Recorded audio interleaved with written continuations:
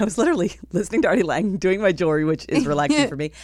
And I was on every word. And it wasn't a structured bit where it was a joke. It was, oh, shit, this guy's telling me the truth. I get to hear the truth. Fucking A. Because when I hear someone going like, what's with? Yeah, I'm like, die. what am I, stupid? Yeah. But now I'm like, a guy in a prosthetic pig mask driving down the PCH trying to get Coke at 8:30 in the morning? Yes. Hello, welcome back to Shit They Don't Tell You. I'm Nikki Limo. I'm Steve Green. And today we have our special guest, Lesley Wolff, with us. She's a casting director, a comedian, an instructor of funny. Thank you for being here, Lesley. It is my distinct pleasure. Yeah. Lesley, you don't remember me, but you taught me stand-up. You're my first stand-up teacher when I first moved to LA. I do remember you, and I never forget an essence I doubt you remember of me. stardom like you have. Okay, true. I'll give you that. I'm not kidding. That's good. Essence of That's good. stardom. You It say- could be a new cologne. Yeah, that's really nice. I can say I that just to love you anyone, because too. I'll say real quickly, are we allowed to, do we have an endorsement deal? Go ahead, yeah. I got We the have an world's, endorsement deal for Pepsi, but go ahead with the Coke. Yeah, I'm just kidding. please, it's fine. world's biggest Diet Coke, which is like literally better than like happening upon a crack house for a crack addict, because at my place, my baby daddy will only let me have the mini ones, not a normal can even, but the mini ones, which is like a half a glass of Diet Coke, and that just That's a ain't right. teaser. And those are like $4. The deal is not there. It's not cost effective. That's like Exactly. letting someone touch one boob. It's like, I that's remember true. those days. That's sad. when you can use You your can touch body one. As a monetization device. That's I right. do that. You can. Nikki's a great example for I'm like, everyone. you clean the kitchen? You can see both. That's right. That's true. That's a good I deal. will let you touch both. It is true. Yeah, we Lesley and I recently worked on a movie together, and I thought you were so funny in the Thank scenes, you. especially when you were allowed to improv. I thought that really showed off your comedic abilities, and I love it. And I had also. Steve said he took a class with you, and I had seen frequently. I used to go to casting director workshops at Act Now, and I would see your name on the list for stand-up, and I'm like, oh, I want to check it out. I never It's so did, funny but that you mention Act Now because Yeah. I love Ken Nadine, and that's where this class originally started. It was like find your 5-minute sitcom set, and it was all for just actors, and I loved it because oddly enough, when it's all professional actors, they're really, really good. Oh. My class has evolved to it's anyone from anywhere can do it, and it's a different experience, but I really loved the Act Now days. Right. Have you ever thought of doing like a specific actors workshop for like as a separate thing? I really have been asked a lot of times because right now when people are going in for commercials or anything like that, it's like imperative that they have stand-up in their arsenal. Right. So I highly recommend that every actor who calls themselves an actor should do stand-up at least once. Definitely. I mean, the theater is an actor's medium, and so and in LA you don't really audition for theater as much as you do for film and TV and commercials. So, Yeah, if ever. But that's really Comparatively. where your craft gets to shine is on the stage. And I was never in theater, but stand-up I did for 7 years, and I fucking loved it. There's nothing that's ever replaced that feeling. There's really no feeling, and it's so funny because now that I'm a mom, I brought my kid with me today, Yeah, which she's is so so cute. sweet Very of you cute. to let me leave her. Is that each time I'm going, I love my class and I love the huge showcase they have at the end, but every time it's like Sunday night, I'm exhausted. I'm like, I don't know if I want to do this tonight.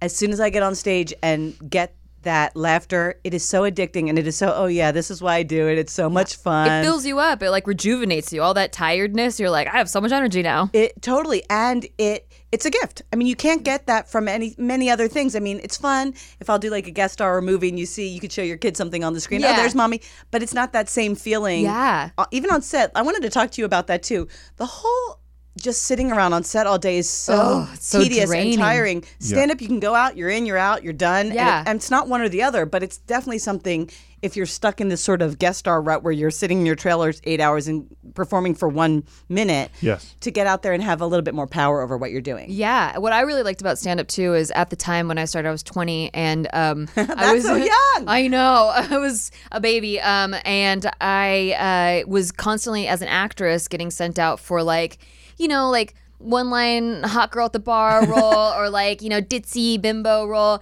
and that's fine, but it was so not me as a person, and stand-up was, like, the one place where I could showcase, like, who I felt I was as an artist and like what I found funny and how I wanted to perform it without someone being like, could you make it more bubbly? Can you bring up the energy?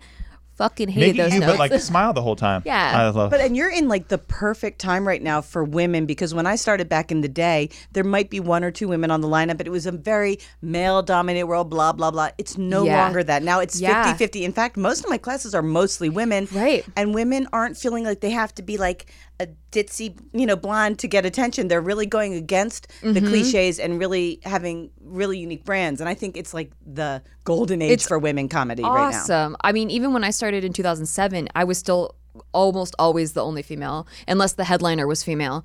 But yeah, of the comics that were regularly opening, yeah, it was the same way. And I also felt like you really had to back then like desexualize yourself completely. So or super sexualize yourself. Yes. So you had Yes. to make a choice. You either had to be the sexy. I had a mentor named Jason Strauss, who I love so much. You might have seen him. He's a filmmaker now. He just did Teacher of the Year and a couple other things. And he would always be like, Lesley, get yourself sexy, do this, do that. And it wasn't until I had a show at a club called Fourth and B in San Diego. It was like in front of 2,000 people. And I wore like a green t-shirt and jeans and my hair back in a ponytail.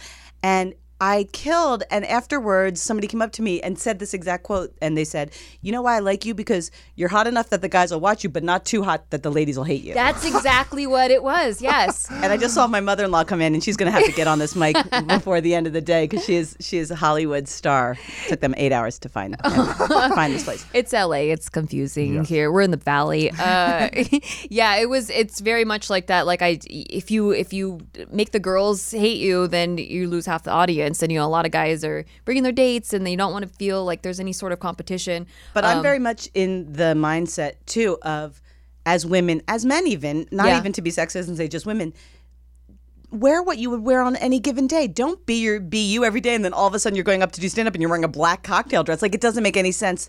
My class especially is about making the audience feel like they're just at a coffee shop having a talk with you. Like, it's really casual. Like, oh, how'd this mic get here? This happens to be here.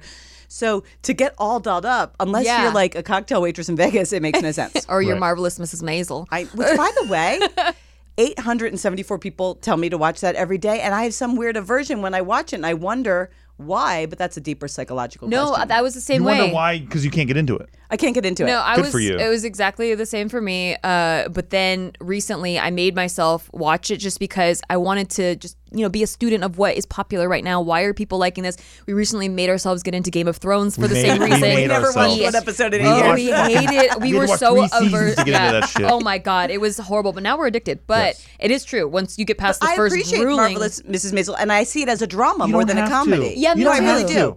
I don't see it as a stand-up. It's not I a see her hilarious- as an evolution of empowerment of a woman, Yes. which is terrific. But it's old school. I You're mean, not it's into it.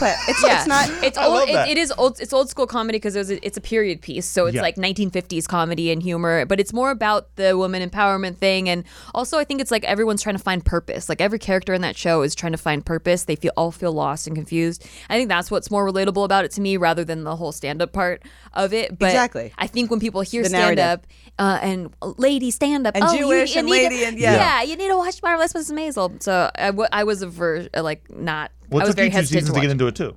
It took me a season to get into Yeah, it, yeah, and then okay. the second season, I was like, oh, now I understand these people and what they want, and I want to see where their character But it's arc also goes. the classic thing of like when you're a gynecologist, you don't want to come home and see a vagina. I'm teaching stand-up all day. I don't No want to come home kidding. and watch True. stand-up on TV. Right. So yeah, true. Exactly. Although I can watch stand-up all day, of course. So today's topic I thought would be perfectly fitting for you, which is how to become funny from scratch, because you teach these classes, and we do get asked a lot, like through our email, the podcast email, like, how do I be funny? Like I have a good sense of humor, but I don't know how to translate that into me being funny. Well, great question, first of all. My real philosophy on that topic is everybody who has a life is funny. And if you tell the truth, and the more that you tell the truth, the funnier you are. And instead of trying to be funny, coming up with jokes, in a weird way, almost go towards the things in your life that bring you pain or bring things that Yeah. you need to find the catharsis in, and that will find humor. Like, I'm not even joking. I'm an older mom. I've got a 4-year-old. She doesn't have school on Fridays. I'm driving around. I'm begging her grandparents who are in their, getting older, 70s, 80s, to come meet me at the studio. I mean, if you were to watch what just went on before this show, that's an episode of a sitcom. And the funny thing is, we're so tunnel vision. We're like, what's funny? What's funny? What can I make? When it's always right under our nose. And for me, it's like just meeting you guys. Of course, we met on the set, and I was in love with you at first sight. And you were my student, and I You remember that very well. I really remember it. But Yeah. the minute I look at you guys, I just see. Obviously, you could do see all the humor and all the guests that you have that come on and all the pressure you have as a couple to be successful. And then the behind the scenes would be all the crazy fights and the fun stuff that would go on.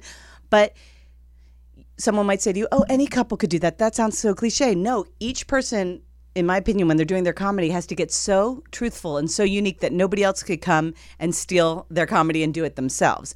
And what people really respond to that when they take my class, because if you were 20 years older, you and I could potentially go out for the same role in something. Like, you're not my direct competition right now for a role, but you want to be able to be so specific, unique, and memorable that you're going to beat out the 6 other people in your category. And I think that's what, I've been in this business for so long. And for my money and for what I like, it's when you really feel like you're getting the inside scoop of someone's real life. A lot of people do comedy under a persona, or you can tell they're doing other people's material. That's all fine, but I don't really get into it unless I'm in on a little secret. And that's why I don't want to get political, but I used to love Louis C.K. I used to love, a lot of the edgier comics who would really tell the truth. Right. I think is what I prefer. Yeah, I agree 100%. I think it wasn't until realizing what. So I have anxiety and depression and stuff. You and do? Yes. And I think that I wrote my best. Oh, it's okay. But I think I wrote my best. That's kind of how it started. Was I started doing stand up because I was that was the outlet for catharsis. Yeah. Yeah. And I have a really dark sense of humor, so it worked because it was everything that I was feeling, I turned it into a joke, and it was great because it lifted that darkness because you're sharing it and you are getting. We all know what shame is. The only reason shame remains shame is because it's secretive and held close. When you let it out, it's no longer shameful. Yeah. And more likely than not, whatever you're feeling, 6 to 7 to 20 people in the audience are feeling. And the minute you share it and the collective sigh of relief and catharsis that comes up, you're not only getting it off your chest, you're helping them get it off their chest. And it's an energetic thing that changes. And even I just ran into Brittany Furlan, who I love so much. She's a huge internet sensation and star. We were chatting about depression and anxiety. And it doesn't only pick certain people. I think everybody experiences it. And when you take the shame away from it, that's when the humor comes. And I'm a very, I don't encourage people to be self-deprecating, but myself, I'm extremely self-deprecating in my humor and when I'm teaching. And I think that really comforts people and allows people to be imperfect. Because when you're, you can't sit there and be like, be funny. I mean, there's too much pressure. and sometimes people are the funniest when they've pretty much given up. Yeah. I had one student named Kosha Patel, who I love. I think she actually was a series regular on a pilot this year. She took my class. She was my favorite. She's a beautiful Indian actress. And she's like, Les, love you, but I'm not going to do the show. I'm just not ready. I have a wedding to go to this weekend. I'm so stressed out. And I said, great. Go to the wedding. Write down a couple things. Let me know how it goes. She came back and killed with a whole set about the wedding and about how insecure she felt about being single, not this at the wedding.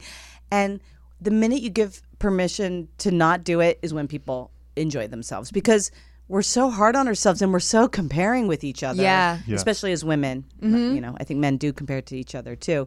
But I love that you did that. I love that you used comedy as catharsis and therapy to get through your stuff, because then when you hear people laughing, it loses its weight and seriousness. Yeah. Absolutely. Yeah, you helped me a lot with that. Where I remember coming into your class and just coming in with a bunch of bits, And, well, you're naturally, you at all. But you're naturally funny. Not to be funny for a second. Oh, of course, if I have a group of 15 people, not everyone's going to be funny. There are certain people that walk in and you get it. And you get the timing. Nice. But I remember I was like, yeah, I got all these bits and shit. I can't wait to do all these bits. And then you were like, listen, those are great and all. You're being very nice about it. But you're like, just tell me something about you.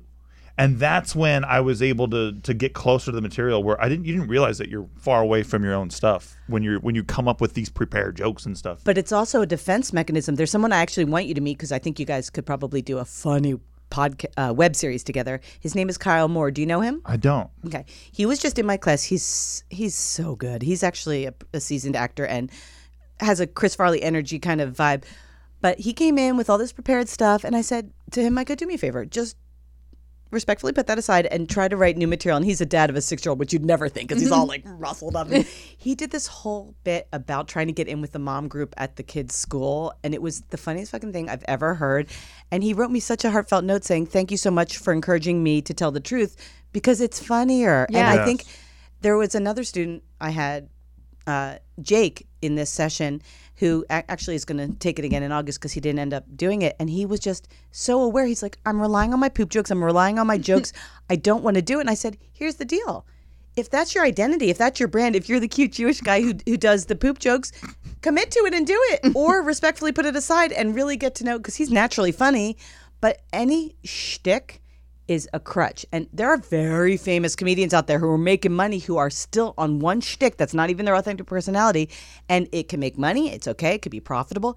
But for the personal growth and individual satisfaction of doing it, if you can let go of the bits and really tell the truth, you'll be happier. But bits work for people too. See, they deal with that on Marvelous Mrs. Maisel. Yeah. Because that big star Oh my God, Nick, comedian. you will watch it, okay? Jesus. She's like, she hates her life because she makes her money from this like crutch of like this shtick that she has of being this completely different character, this character from Queens. And she puts on this accent and stuff, but she's never been to Queens. Yeah. And like when the Marvelous Mrs. Maisel meets her, it's like she's in this opulent like mansion and she's not this scrubby person. She puts on a fat suit to do her stand-up. Well, that is such a trope? No, the parallel, because it is such an Ozian, Wizard of Ozian letdown when you see somebody and you see that their authenticity is fake. Or they're inauthentic. I almost say we should invite Elizabeth Gordon here because she loves Marvelous Mrs. Maisel. She'd probably want to talk about it for hours. We can if you want. She's right out there. But she'd be thrilled. She's hilarious. That's my pet peeve. I'm not going to name any names, but my real pet peeve is when somebody goes up there trying to be like somebody else or something else. I understand homage. I understand if, I love Sarah Silverman, I want to be like Sarah Silverman, or I love X, Y, or Z. But when somebody goes up and tries to mimic or be like that person, it is my biggest pet peeve. Yeah. Absolutely. I agree. So what would you say for people that have never done anything like this before? Like where do you have them start? Is it just by like learning themselves? That's a great question. You want to come be my teacher's assistant? Yeah. I start with people doing what I call a personal inventory. Okay, so there's certain topics in our lives. Hey, if I give out these tricks, who's going to take my class? Just kidding. There's certain. Take her class. There's certain. Or buy tickets. You're so cute. Things in your life that you don't even think about. Like, it's so funny. I'll tell you, I was with my daughter Abigail this morning at the dentist, and she's laying there getting her teeth cleaned. And all of a sudden, I had this out-of-body experience. I'm like, I made that human being laying there. Like, we're so rushing from thing to next. We don't even think about things. So I have people sit down with a notebook and do a personal inventory. They have to talk about their job history, their education, their hopes and dreams, their biggest fears. I have them write down about what they call their spin cycle, meaning everybody has a different one. For some people, all day long, what do you think about all day long? Oh, I have to lose weight. I have to lose weight. Oh, I got to get a job. Oh, I need to get married. Oh, I need to have kids. Of course, you can have several. But what's the one thing that keeps coming back? Ultimately, that's going to be the first thing I'm going to have you start on. So if somebody's really desperate to have a relationship, I'd have them talk about their relationship journey. If someone's really desperate to lose weight or to do something like that, I would talk about their eating habits or as the brainstorming exercise to get them going, not as their set. And once they do that personal inventory, the fear of writing goes away, because a lot of people initially are afraid to even put that pen on paper and start writing. Oh. And I really do encourage people to use an old school pen and paper rather than a computer, because you just want to do stream of consciousness. There's a great book called Writing Down the Bones. I believe the author is Goldberg, who says, just don't let that pen stop. Even if you get frustrated, even if you stop, even if you get hungry for dinner, just write, oh shit, I just thought of dinner. I need fried chicken. Back to where you're going. Because we are our own worst critics, and we self-edit to such a degree that the best gems could be lost because you're so worried about doing it right. Mm-hmm. Oh yeah, a lot of people are like that. Yeah, absolutely. They wait for perfect instead of just going with what they got. To be honest, that's the biggest obstacle I've seen in my students is perfection. Yeah. Yeah, that makes sense. And actually, in The Artist's Way, that book, that was like their first exercise that they have all the people that read it do, is that you have to do morning pages, which is you write 3 pages a day, and you just aren't allowed to stop moving the pen. It just has to go completely for 3 pages. And I tried doing that for quite a few months, and I did realize that it frees up mental space for me, where chatter. Normally, yeah, exactly. You have all this chatter in your head, and it stops you from being able to like listen and observe the world, because you have all your head's too full. And it takes away your power. And that brings us to the next thing I do, which is have people practice something called active listening. Whether we're in LA or anywhere else, we're not listening to each other. We're waiting for the other person's mouth to stop talking so we could say what we want to say. And people have a really hard time. And we're all now addicted to our devices and instant gratification, myself included, no doubt. And just to be able to listen to somebody else and to constructively and altruistically help the other person versus focus on yourself is crucial to comedy. And you might think to yourself, why does it matter if I listen to somebody else? Comedy is a solo performance. I do not agree. I think it is a group sport, stand-up comedy. You should create your little groups of people that you workshop with. A crucial part of my class is that in between classes, people must workshop with each other without me. And between you and me, since nobody's listening, people in the class are as much, if not more, of a teacher to each other than I am. I'm just a facilitator for them to carve out time for themselves. Right. I think that's a huge thing too, is that people don't carve out time for themselves to actually do it. 100%, and it's self-sabotage, myself included too. Because what a great feeling when you sit down with a cup of coffee or a drink, whatever your drink of choice is, a little Love margarita, and give yourself a moment to write. There is a freeing feeling of self-love there because we don't pay attention to ourselves because we figure, oh, if I don't pay attention, then nobody else will, kind of thing. Yeah. So it does take a lot of self-esteem to do stand-up and to say, oh, I'm worth, people, whatever I have to say is worth listening to. But my biggest pet peeve, even though I've said that 3 times already, is when people say, oh, that person's not funny, that person's not funny. Anybody's funny. Totally. And what was I just going to say? It had to do with, well, it doesn't matter. We'll come back to it. Okay. So what would you say like makes a really good bit? I know you talked about the truth. What makes a good bit? Well, the funny thing is, I do not like classic joke structure where you're bringing the audience down one way and then it's that way. So I can smell that a mile away, and different teachers in town might teach that way of doing it. To me, a great bit is honest, truthful moments where you're actually living in the moment, which is to say, being a stand-up, you must integrate acting into it. Because while you're just having a conversation, the people watching want to feel you experiencing the embarrassment, experiencing the pain, experiencing the fear. And I don't even know why. I was up so early today, and somehow on my computer there was, on YouTube or something, I didn't look it up, but an Artie Lang bit about him while he was on Mad TV, dressed in prosthetics to be a pig, was so in need of some Coke that he had to go to like Duke's in Malibu at 8 o'clock in the morning, dressed like a pig to get the Coke. And I was riveted on every, I think I was like, I'll tell you, I'm a hot mess, but I'll tell you something funny. I like to make jewelry because it is calming to me too. Oh, I make jewelry. Nikki does that for the same wire? reason. Do you do wire wrapping? Or I what do all sorts of things, and I'll tell you Okay. all about that. But I was literally listening to Artie Lang, doing my jewelry, which is relaxing for me.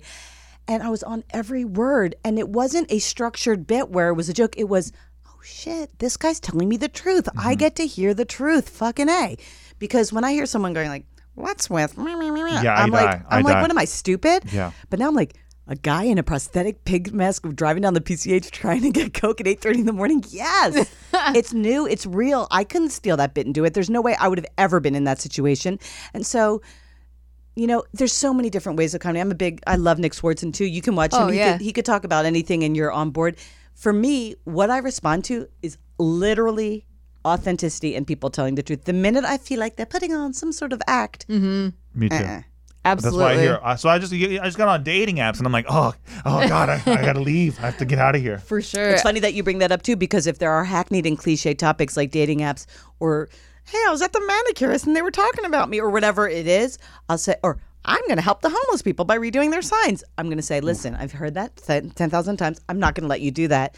I create a safe space in my class, but I'm not going to let someone think that they're the most innovative first person ever saying the same thing I've heard 300 times. Like, it's You should not. get on all the new apps with that shit, because I swear half of Instagram videos is just people recycling old prior jokes and Yeah. True. all kinds of old stand-up comedy jokes. Instagram and Vine were like, this new quick comedy stuff. Black it people really are like is. this. White people are like this. It's like, man, guys, this shit is old. You don't even know it. But they think they're innovating No, it. because there's a new generation of audience that's never seen it before. Exactly. That they're like, oh, this person invented it, And I always feel, and I'll say this, of course, everybody's different. I'll love a Mitch Hedberg set as much as a Zach Galifianakis set, as much as a Natasha Leggero, whoever you're watching. There's not one way to do comedy, but if it's too observational and unoriginal, it's a deadly combination. Like, if you're going to be observational, be Lewis Black, be so smart, and Garrison Keillor, whoever you want to say, who's somebody who thinks about the world like that.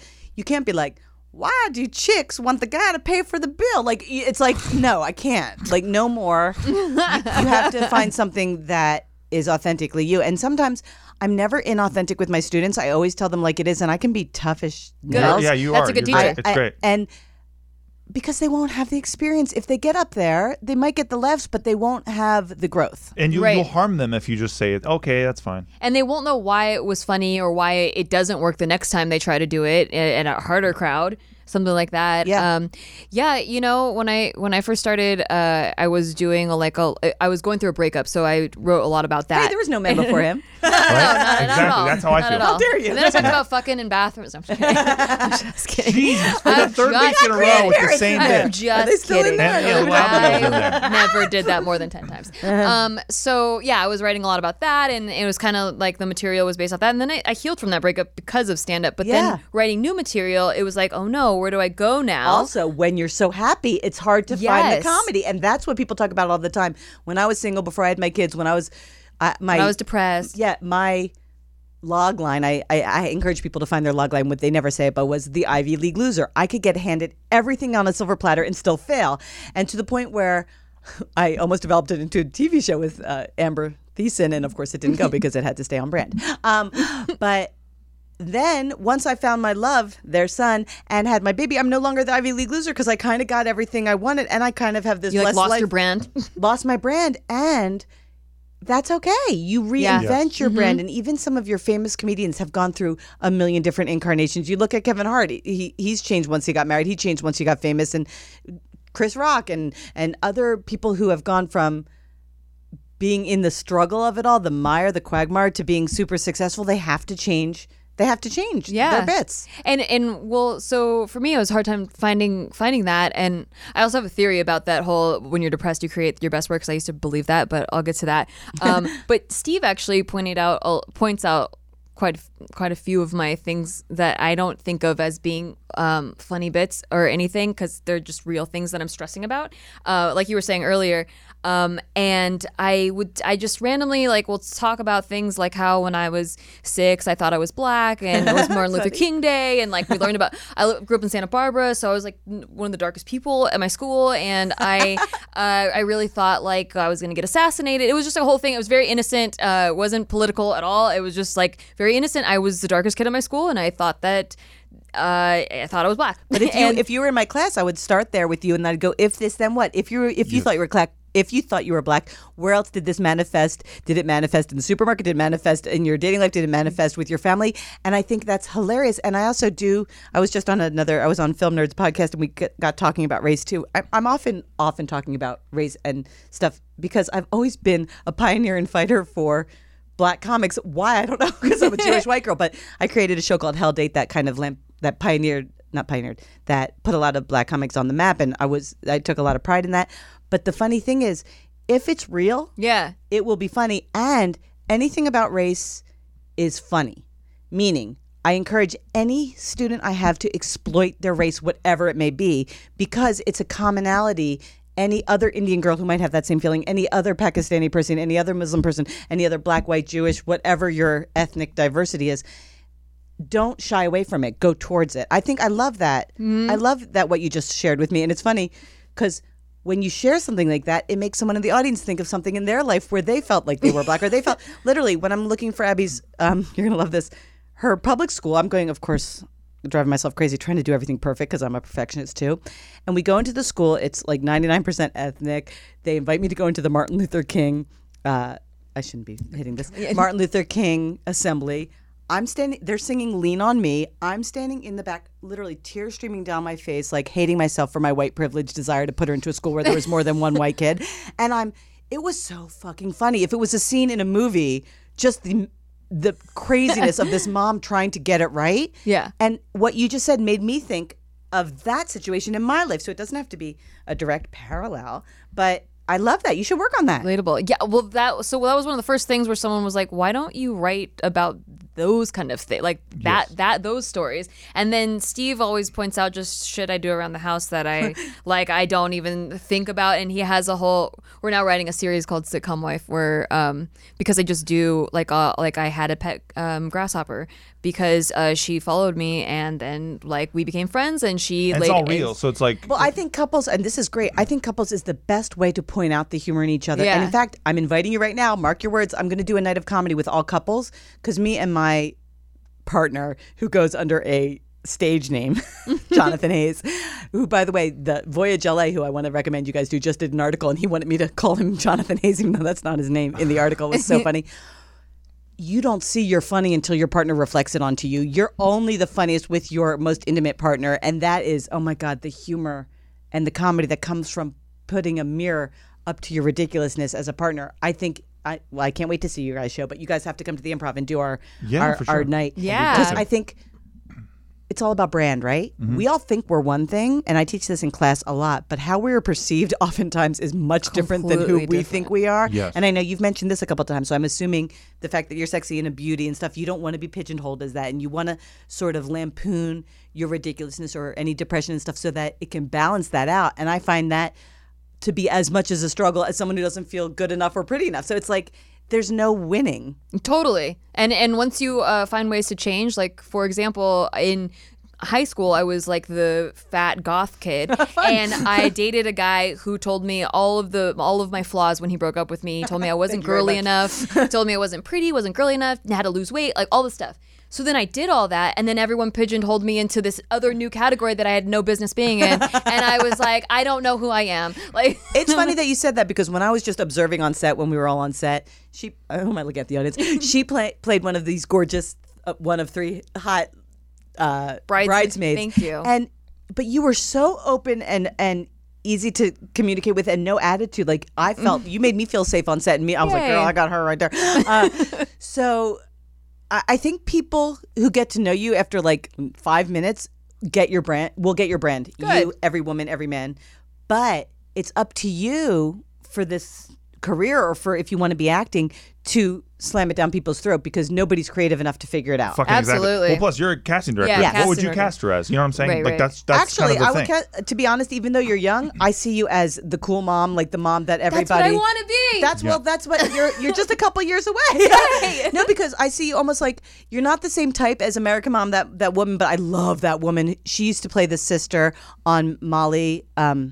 Mike and Molly. Mike and Molly, sure. Yeah. You're not her same look, but your same feeling of, oh my gosh, I want to be best friends with that person. Yay. So that's the vibe you give me. You don't come off as intimidating. Do you want to marry me? Why not? I'm single. Just kidding. I've got I'm done with this, my dude. dude. And what about my vibe with Lesley? Am I pretty cool too? No, you are best friend, buddy, but you You're can like also the be a schlub leading dad, man. like but you know that. what? Leading no. man? Hey, listen, don't tell your wife, but you have sex appeal, but you're very funny. You're instantly funny. Don't tell him well, now. that's To fair. You're like keep him Bill on my Hader thumb. vibe. Like, I would give you that category. Ooh, Oh. that's you a could good be brand. Barry. Yeah. That's tight. That's, Do you that's watch good Barry? branding. Yeah, we did. I love yeah. Barry. It's amazing. The pitch for Barry is one of the best pitches I've ever heard for But anything. the acting and the actual follow through, that's one show that I Henry can watch. Winkler for- stole. great. Oh my the God, show. he's amazing. I'm like, wow. Yes. When you're This is watching really Henry good. Winkler, you're like, I've met this guy so many times in this town. It's incredible. Yeah. The cliches are so on point. Even the lead actress with her jealousy and everything, it's so apropos. If people can just embrace the cliches and get it, Yeah. they take all the pressure off having to actually.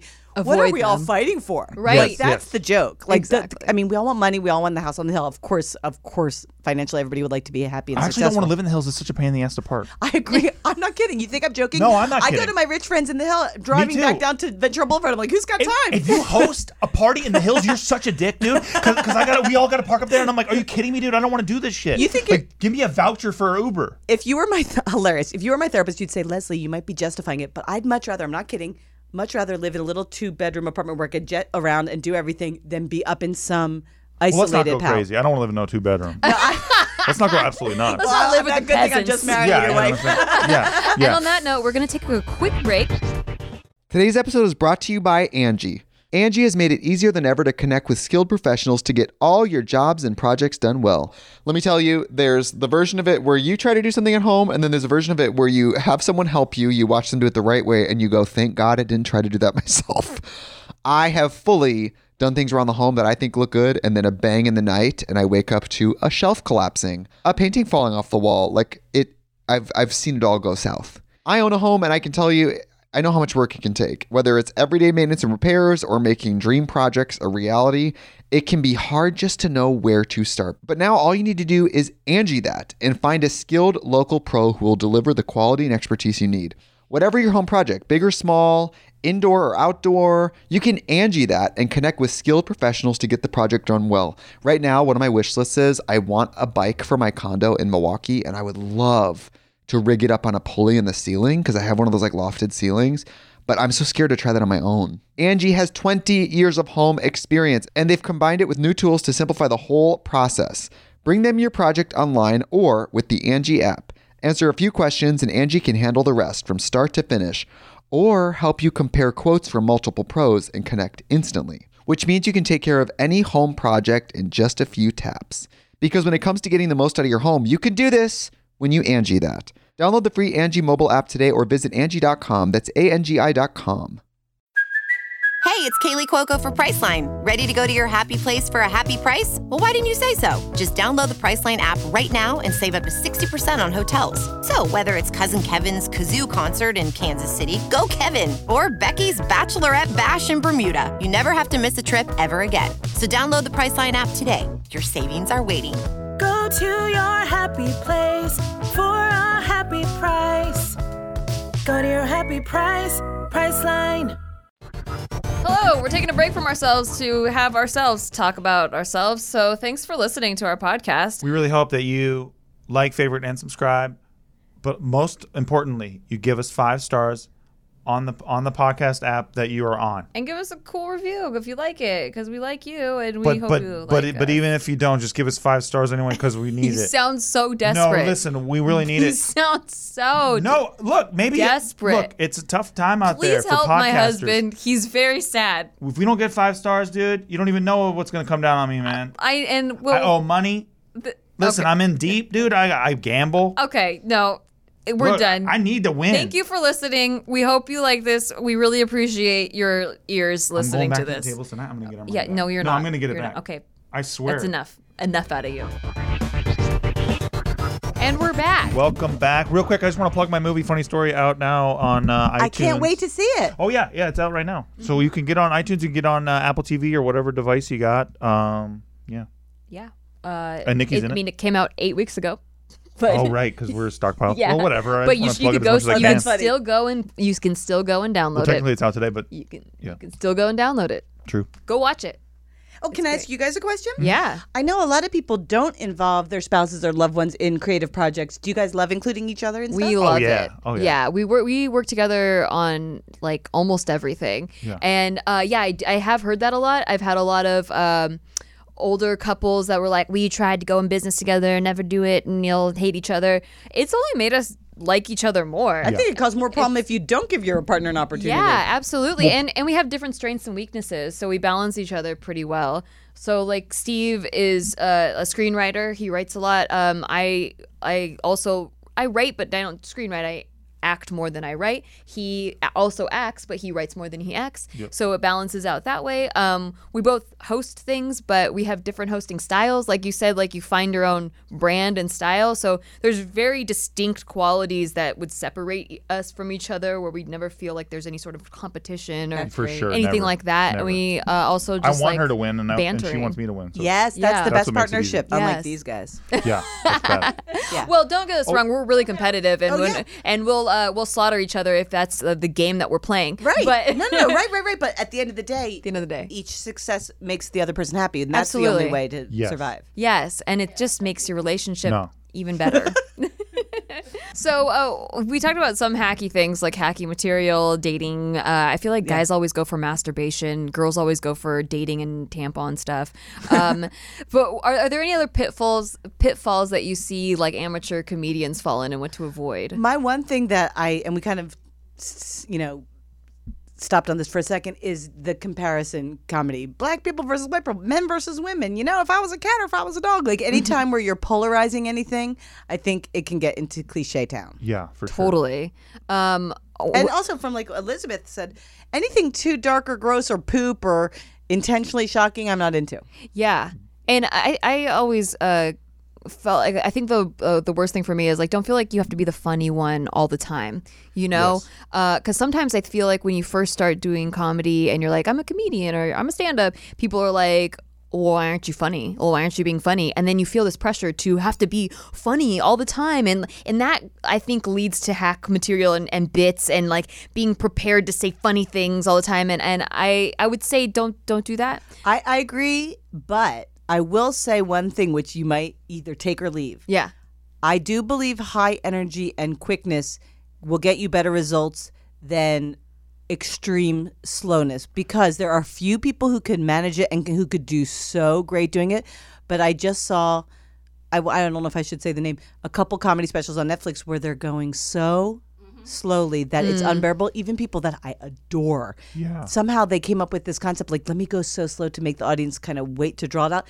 It does not work. So you're talking like baseline, like higher energy works better than low energy. But not even personality-wise. If you're a bitch, be bitchier. If you're nice, be nicer. Meaning, meaning, you know, Johnny Carson, who was one of the greatest talk show, hosts of all time, was like, if it's colder, it's funnier. Not to be that crass of saying that easy, but if you're trying to keep people's energy, a crowd or even one person after a long day, you have to have a heightened energy more than theirs. Like, and I will say, you can be mellow. Like, I love Amy Schumer. She's very chill and very vibe. I love certain people, but then there's like, I love Tig Notaro. She's a very slow going, but her energy is high. For sure. So like, I think I just saw Anthony Jeselnik special, and I love him so much, but he must have been coached to go so slow, and I was like, pulling my hair out, even though he's brilliant and I love him. And it's not about slow or fast. It's just about pacing. That's so funny. I just negated myself, but I'm saying like Gary Goldman, I love him so much. He goes slow, but you have to up the energy from your audience. The audience can't have more energy than you. Totally. Oh, you're talking more about performance. I'm talking more about in life. In life. So yes, the funniest people are not the class clowns or the people that are funny at the party. Right. And I think people misconstrue that because I remember just so many like frat boys when I was like in college age. I didn't actually go to the college. I worked at the Chili's next to the college. But that's funny. All the coworkers were college guys. Yeah. And there'd be like the funny frat guy who's so fucking funny. And and then like people were like, you should do stand up. And I'm like, that guy's gonna fail at stand-up, and then he did, because some of my dearest friends who are so situationally funny when they're the funniest one at the party, they do not want to do stand-up because they run the risk of not getting the same reception that they normally get. And it is two different muscles. It's completely different. Yeah. And so for people that are listening, that maybe if you don't want to be a stand-up, but you're just trying to like be more funny in normal life, I'd say listening and being able, I think that's how you build quick wit, is by listening to what's going on around you and being able to play off of that moment instead of being like, oh, I'm a funny guy with funny things to say, like I'm funny all the time and I'm super wacky and high energy. It's like, no, you need to take it down a notch. It's so funny. I just think everybody's so different. I do genuinely believe everyone should try stand-up. I mean, whatever you are. And it's so funny. Why I love my classes, I had given a scholarship. There was a girl who lived on Skid Row, and they made a post in the actors group. Does anybody know of an acting class that would be willing to donate a class to this girl? And I said, well, I don't teach an acting class. I teach a stand-up class, but I'm happy to give her a spot in the class. She was so beautiful, so funny, so hilarious, talking about the reason she lives at their women's shelters because she saw it on Keeping Up with the Kardashians. I mean, like, hilarious stuff. It's her growth through the class of self-confidence and everything, it elevated her to so much. I believe every single person should try stand-up, because all stand-up is self-exploration, self-inventory. That's all it is. Thank you so much for coming on our show today, Lesley and Elizabeth and all of the family. Yes. We tried. It's going to be good. Yeah. And we just do this thing at the end of the show called Final Thoughts, where we just say like our last final thought about the topic, which is being funny from scratch. Tell the truth and dive deep. Yes. Go for the stuff that you would be normally too afraid to talk about, what they call be as self-disclosive as possible. Go for the stuff that you wouldn't normally share. Yeah, like if it feels scary and you're like, I don't want to do it, and your whole body's like, let's not do this, go do it. Correct. Yes. I say carry a big bag of props with you wherever you go, and just be ready to go with those props, and people really, really enjoy that. I say get good at listening, because even if you have a killer set that you love, like gets laughs and stuff, it doesn't necessarily work the same way for every single crowd. So the better you can hone your listening skills, the more that you can learn how to deliver and get your timing right depending on who you're talking to. And I think listening's probably the one thing that people forget about. Like they just think it's not that important, but it's really important. And so if you want to be funny, being said, stand-up really is a conversation between you and the audience. Yes. And when you listen, I feel like you catch more of the things about yourself, all of your truths, the truths about the world, all those observational things. You catch more of that when you really hone your listening skills. So do that. Also, Lesley, where can they find you? They can hit me up on my Insta, which is Lesley Wolff is the photo bomb, or they can email me at lesliewolff@gmail.com. I also have a page on the Hollywood Improv page. I have a show coming up June 30th and one July 14th. I don't know when this is airing, but if anybody wants free tickets who listens today, they can come to the show. Go email Lesley. Also, how do they sign up for one of your classes? They just email me and they sign up. It's funny. I've never advertised. Usually the class is just full impact from every showcase. Wow. People see it and then they want to do it. Word of mouth, That's man. awesome. That's where I heard of I you. really love that. Thanks. That's awesome. I love being with you guys today. It was you so too. fun. It was You a guys blast. are doing a great job. Thank you so thank you. much. We love That's all I having try you. to do. It's a good job. Well, if you have a topic that you would like us to talk about, you could email us podcast@nikki.limo. I must have gotten your Gmail mixed in there. Exactly. But yeah, podcast@nikki.limo. Find us on Instagram, Should They Don't Tell You, and on Twitter, where Should They Don't. And we're on our YouTube. Angel Fire. And we'll see you guys later. Bye. Thank you.